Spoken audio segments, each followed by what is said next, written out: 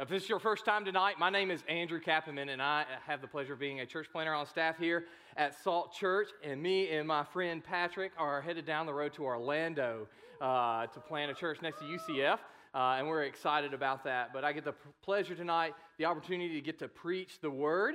And so if you have the Bible in front of you or a phone, you can turn or tap, whatever you want to call it, to 1 Samuel chapter 20. 1 Samuel chapter 20.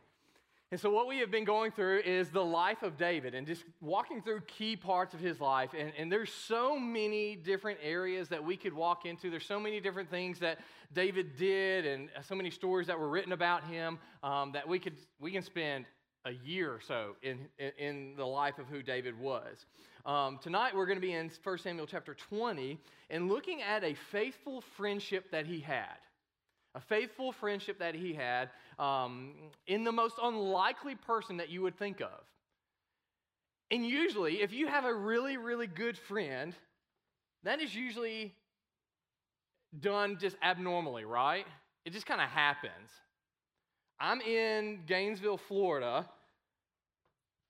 about to plant a church with a good friend of mine. And I've already told you, it's Patrick. When I first met Patrick, I was a senior in high school, and I came to the community college that we were going to a campus ministry event, and didn't know anybody, met Patrick, figured out that he was living in like the best dorms on campus, and didn't have a roommate. I was like, hey, you're my guy. Don't know who you are, don't care who you are, but if I get to stay in those dorms, that's who I want to be with, right? That probably didn't go as well as Patrick thought it was going to go, because I really was not living for Jesus. Entering college, I was playing football, and I was just living my best life, right? Patrick's like, man, I didn't sign up for this. But his friendship in my life, and his love for Jesus, and his subtle accountability led me to repentance and letting me see who Jesus was in a new and a fresh way. Later on down the road, we're both chasing Jesus together, and we get to bring now our wives and our 3 kids on both sides, now 6 kids together, going to a place to get to share the gospel, right? Because there's something that grew from that. There's something that was a part of that relationship that we couldn't have forced, right? And so when you're growing in a relationship, whether it's with a friend or with a significant other, what is the primary thing that you think that you need? You can shout them out. It's all good. What would be the first thing? Trust, right? Trust is what you need in that friendship, what you need in that relationship. Because if you don't have trust, then you really don't know where you stand. You don't really know what's happening as you're walking alongside each other. And ultimately, that trust leads into a sense of loyalty, right? That as that trust grows, that friendship or that relationship grows, and you're willing to do anything because you care about that person so much. Ultimately, when you think about relationships, you automatically think about marriage, right? My wife has to fully trust in my leadership as the Lord has given me to lead her, lead my kids, in the sense that why in the world would we move all the way here to Florida to plant a church? She had to trust my leadership in that way. Even as I was playing sports, there was a sense of trust that had to be involved in that. The position I played in football was quarterback. I had to trust that that left tackle wasn't going to get me killed every single day. Sometimes I didn't trust that guy that much, and I got hit really hard. I'm a kind of a nerdy person when it comes to history and things like that, but anybody ever watch like those like Navy SEAL like things on the History Channel where like walks through that week where they just go through the worst thing ever? Anybody ever watched those before? It's crazy, right? But all the things that they go through starts building trust within each other. As they're holding boats over their head, they have to trust and know that that guy that's standing to the right of them or that guy that's standing in front of them or behind them is not going to give up standing and putting that boat above their head. And as that trust starts to build, then that loyalty starts to grow, that they know as they go into battle, that that guy that is standing behind them is looking in the opposite direction, looking for things that may hurt them, that may kill them. And so we see an unlikely story in the book of 1 Samuel when it comes to David's life, where he meets a friend and a guy named Jonathan, who would be the most unlikely friend, right? David's life gives us a story of this great friendship. And in this story, we see the details of why that faithful friendship was so crucial. And so kind of the background information of that and the way that this loyalty and this trust formed was that, as we know, as we walk through the book of 1 Samuel and we walk through David's life, that Saul, the king, did not really like David. And the reason why he did not like David, because granted, David was anointed the next king, right? It wasn't coming from his line, it was coming from the line of Jesse. And so Saul did not like the fact that David was going to be the next king and wasn't going to be one of his heirs. So when he figures this out, what happens? Man, spears start to fly, literally. Multiple times, like Saul throws a spear and tries to kill David. David just starts running for his life. And then ultimately, Saul's son, Jonathan, who has made a friendship with David, and through walking closely with who God is, forms this friendship, starts to form this trust, starts to form this loyalty. And the reason why this was happening, because Saul's anger at David was so heavy. He was so afraid of what David was going to do. Jealousy took over Saul's life, and that just wasn't who Jonathan was. But as Saul, this jealousy took over. So in contrary to who Saul was, we see this friendship form because of the gospel, because of the love of God, was worth more than position or power in Jonathan's life. And so the main idea that I would hope for you to see tonight, as we walk through this, as you know, if you were here last week, as we get into these stories, we almost have to read these entire stories to kind of figure out where we're going. So we're going to be in a lot of verses tonight. We're going to be in a lot of text. But the main idea that I would hope for you to see, that in our relationships, loyalty and trust should be driven by our love for God. Loyalty and trust should be driven by our love for God, because granted, we can have relationships outside the gospel, right? I have a lot of true friends that do not know who Jesus is. And their friendship for me would be driven by something completely different from the way my relationship is driven towards them, right? There are tons of people who are friends with each other, who have no idea who Jesus is, who have no idea what the gospel is. But as people sitting in this room, as people who know and seen the word being preached, you're hearing it tonight, that we know that in our relationships, this loyalty and trust that we build in friendships and our relationships with significant others are driven by our love for who God is. And so what I want to do is in 1 Samuel chapter 20, we're going to walk through this story of how this friendship starts to form, and what happens is between David and Jonathan, a covenant kind of forms between them, saying, hey, I'm going to look out for your back, you're going to look out for mine, and we're going to do this together. And then we're going to jump over to chapter 23 just for a short few verses, and we're going to see this covenant even renewed again, and we're going to see how Jonathan interacts with David. And I think the reason why David is who he is because of this friendship. Right? If Jonathan wasn't this great friend, wasn't this faithful friend, David would have died way before he was supposed to ascend as king, right? And so let's jump into the passage, and we're going to start reading through it. And basically, we're going to just kind of walk through verse by verse. And we're going to explain it. And then at the very end, I'm going to give you 3 application points of some attributes that we can apply to our friendships and our relationships, all right? So in chapter 20 of 1 Samuel, it says, David fled from Naioth in Ramah and came to Jonathan and asked, what have I done? What did I do wrong? Have I sinned against your father so that he wants to take my life? Right? So David's like, hey, Jonathan, your dad's slinging spears at me. He's trying to kill me. What happened? Like, why is he doing this? Like, why does he want me to? What have I done to him? Because he didn't ask 1 Samuel, or he didn't ask Samuel, 1 Samuel, right? Right? There's more than one. He didn't ask Samuel to anoint him as king, right? He wasn't running to the front of the line. It's like, hey, pick me. And so David is just kind of like, confused at this moment. He's running to Jonathan, his kind of friend at this moment. And it's like, hey, like, what did I do to your dad? Why is he trying to kill me? Why does he want my life to be gone? And Jonathan in verse 2 said this. And Jonathan said to him, no, you won't die. Listen, my father doesn't do anything great or small without telling me. So why would he hide this matter from me? This cannot be true. So Jonathan's kind of in the dark, like, man, why isn't my dad? It's like, if he's really trying to kill David, he would tell me about it. I'm not sure that's something that you just go around telling, like, hey, I'm trying to kill this guy. But Saul is that guy, right? He does this. But Jonathan just doesn't know. And there's a reason why he doesn't know, because Saul is jealous. He's wanting Jonathan to really take that place, right? Verse 3, he's kind of walking through. He said, but David said to your father, but David says, your father certainly knows that I have found favor with you.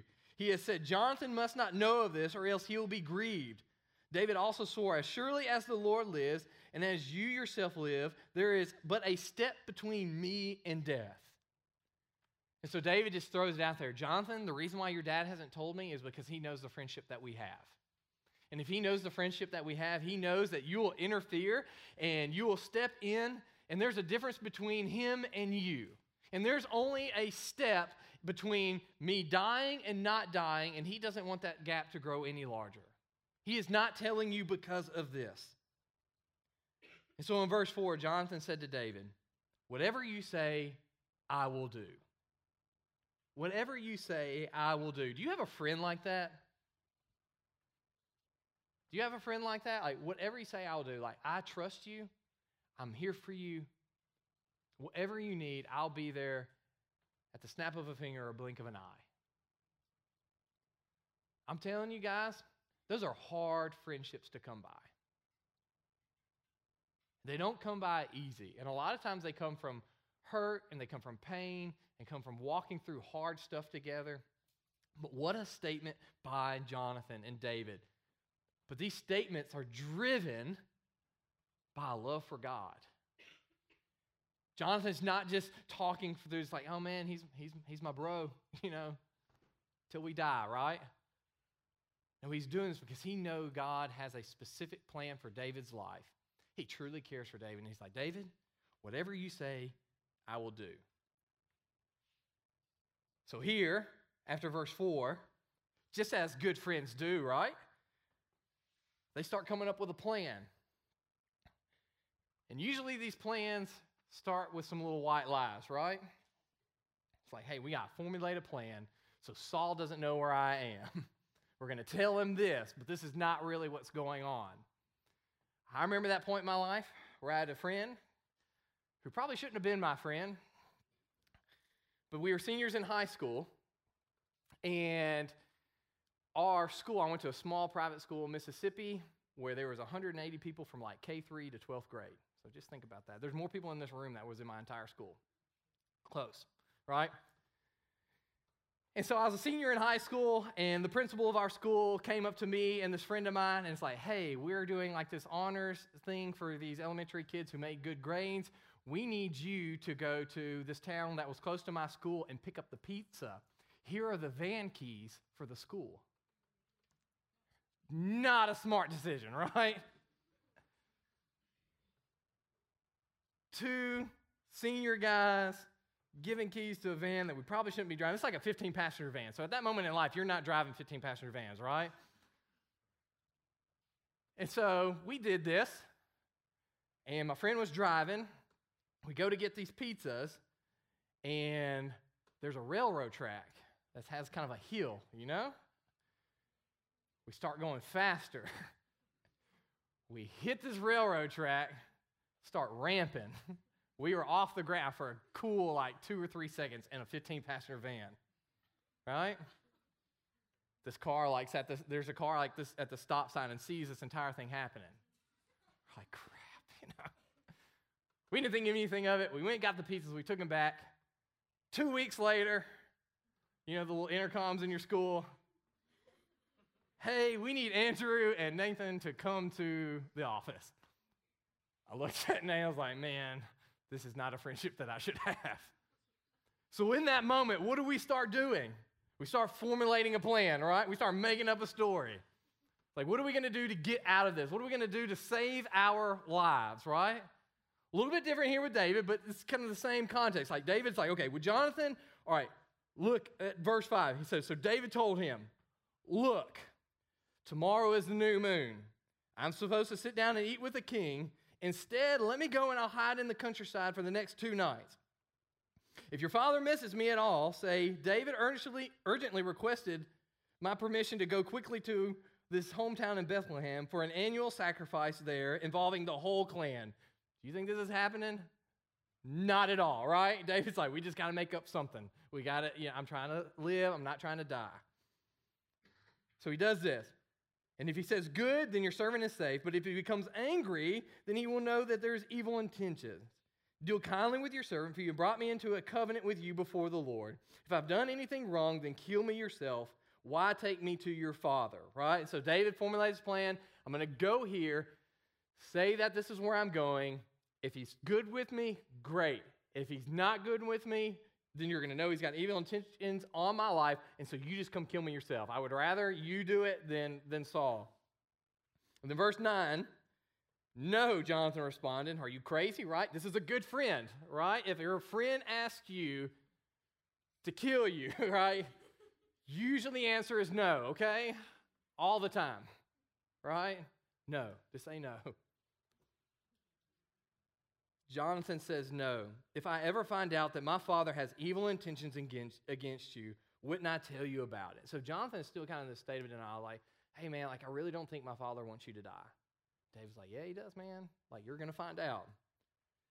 But Jonathan's going to be a good friend. He's like, okay, here we go. So David asked Jonathan in verse 10, who will tell me if your father answers harshly? And he answered David, come on, let's go out to the countryside. So both of them went out to the countryside. By the Lord of the God of Israel, I will sound out my father by this time tomorrow or the next day. If I find out that he is favorable towards you, hard word, will I not send for you and tell you? If my father intends to bring evil on you, may God punish Jonathan and do so severely if I do not tell you, and send you away so that you leave safely. May the Lord be with you, just as he is with my father. If I continue to live, show me kindness from the Lord. But if I die, don't ever withdraw your kindness from my household, not even when the Lord cuts off every one of David's enemies from the face of the earth. And so Jonathan is this kind of formulating this plan with David. It's like, okay, if this goes downhill, and like my father gets angry at me, and I die, and all that things happens, make this covenant with me. You're my friend. Make sure that my household is taken care of. And so not only is Jonathan trying to be the best friend and trying to look out for David and to do that because of his love for God, that he's asking that to be reciprocated by David. He's like, hey, look out for my household. And David is doing just that. David has just that much of love for Jonathan as Jonathan has for him. And they're growing in this relationship. This trust is growing. They have loyalty for one another. And they're like, okay, we're going to do this because this is what we see the Lord moving and acting in our lives. Then verse 16, it says, then Jonathan made this covenant with the house of David, saying, may the Lord hold David's enemies accountable. Jonathan once again swore to David in his love for him because he loved him as he loved himself. What a great statement. Because each and every one of us in this room, right, we love ourselves a lot. We look out for number one most of the time. And so when Jonathan says this, he's like, man, I love you just as much as I love myself. I see you as the next anointed king. I know that this is what God is doing in my life. This is what God is doing in your life. And this is a very unique stance for Jonathan because guess what? If David was gone, who is king? Jonathan. How hard does that have to be said? And ultimately, when Jonathan is saying this, and he's like, hey, I love you just as much as I love myself. I want you to survive. I want you to live. And in saying that, he is showing a love for him that is not even for his father.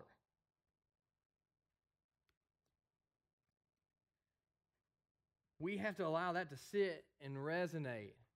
That Jonathan's love for God and love for his plan is even worth more than having a great relationship with his father.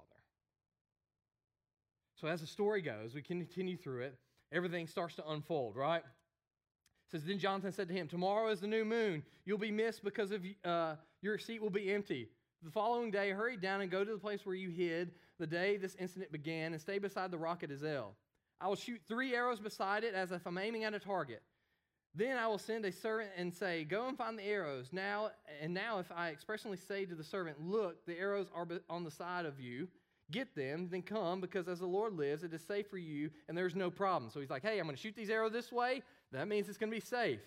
But if I say to the youth, look, the arrows are beyond you, then go, for the Lord is sending you away. As for the matter you and I have spoken about, the Lord will be a witness between you and me forever. So David hid in the countryside, and all this stuff starts to take place, right? We're just going to kind of skip through the story a little bit so we don't just get bogged down. The seat's empty for a couple days. Saul's like, hey, where's David? Jonathan's like, hey, he's with his clan. They're doing this thing, right? And he's like, all right. And the next day happens, and Saul's like, hey, where is David? And Jonathan again says in verse 28, if we want to skip there really quickly, on the second day, and Jonathan answered, David asked for my permission to go to Bethlehem. He said, please let me go, because our clan is holding a sacrifice in the town, and my brother has told me to be there. So now if I find favor with you, let me go so I can see my brothers. That's why he didn't come to the king's table. Verse 30, when it all comes to light. Then Saul became angry with Jonathan and shouted, you son of a perverse and rebellious woman. Don't I know that you are siding with Jesse's son to your own shame and to the disgrace of your mother? Every day Jesse's son lives on this earth, you and your kingship are not secure. Now send for him and bring to him, because he must die. We ultimately see the heart of Saul in these few verses. He's looking at his son, right? And it's like a movie, right? You know those movies, his son, father, and he's like, would you stop being an idiot and realize that as long as this guy's alive, your kingship is in danger? Get it through your head, Jonathan. Verse 23 says, Saul's servants reported these words directly to David. My page turned. I'm like, whoa, that's the wrong verse. Verse 32, Jonathan answered his father back, why is he to be killed? What has he done? Then Saul, as he did to David many times, threw a spear at Jonathan to kill him. He obviously is not a great aim, okay? He hasn't killed anybody yet with a spear.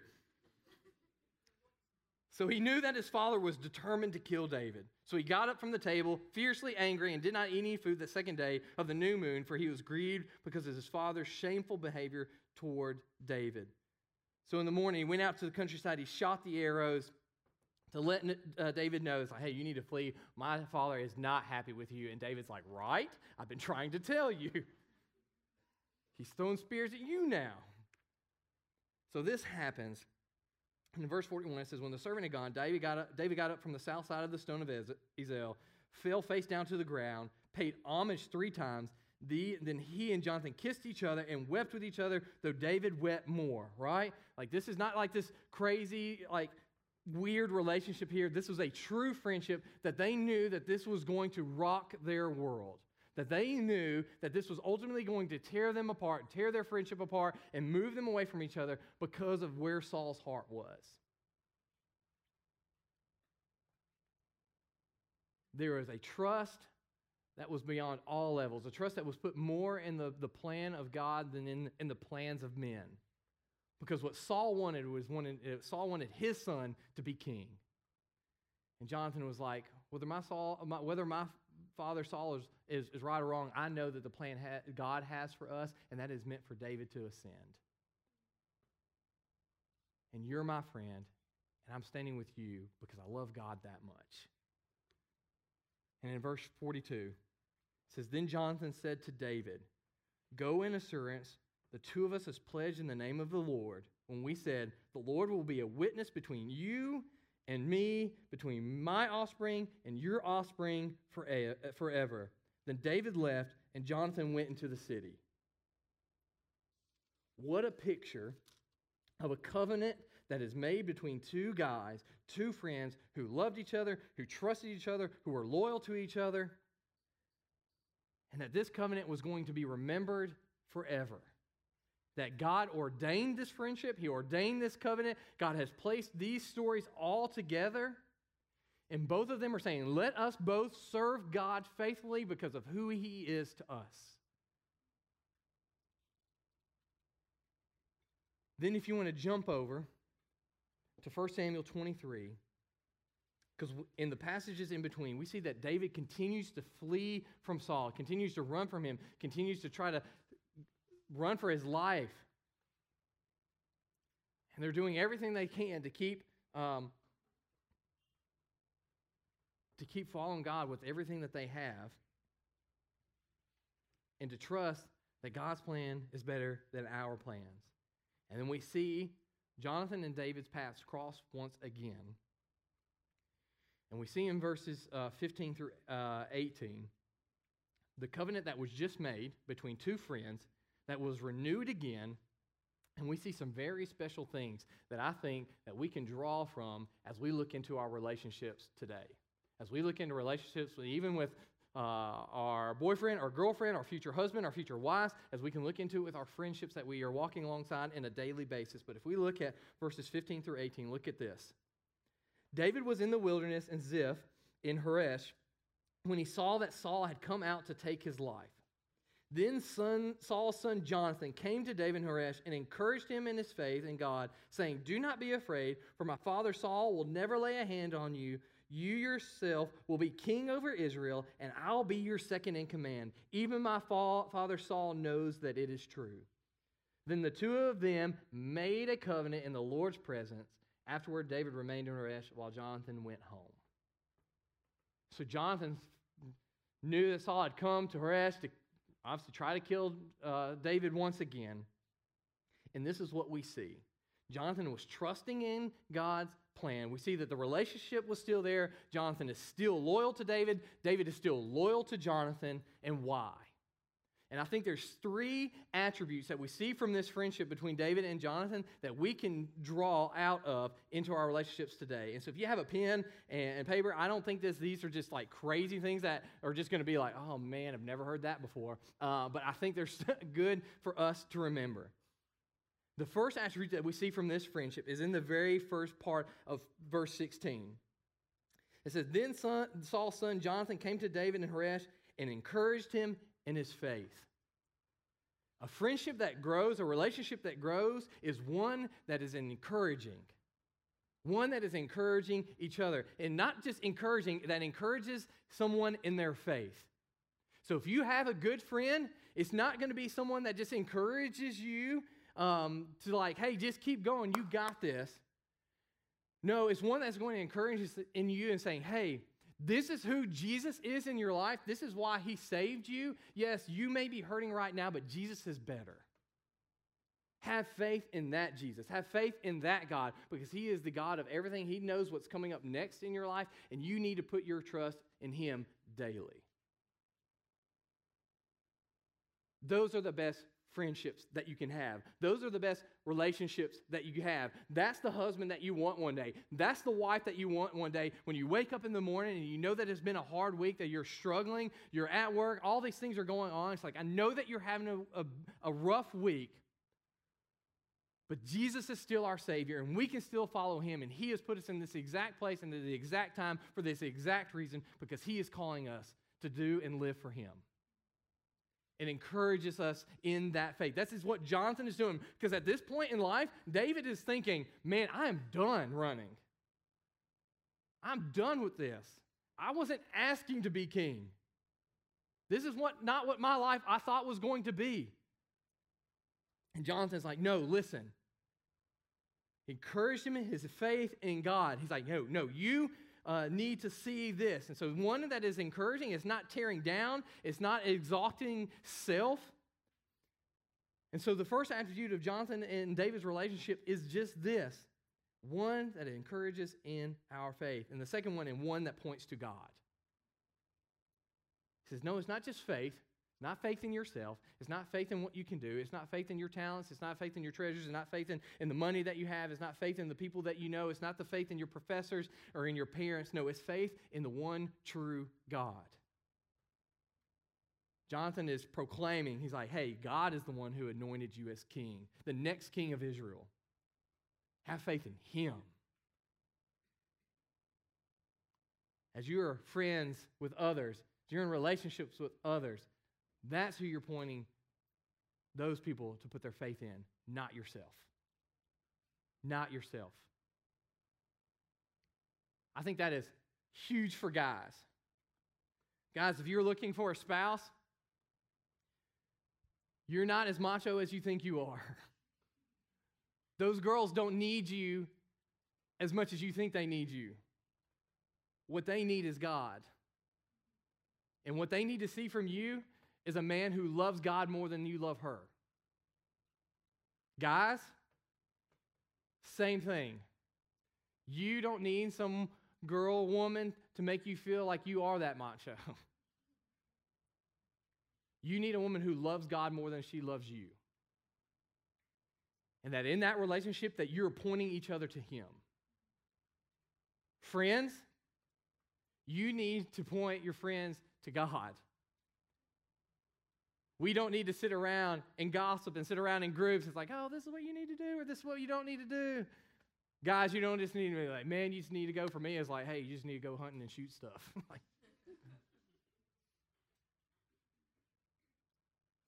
True friendships, true loyal, trustful friendships encourages each other in our faith and points us to God because he's the only thing that's sustaining.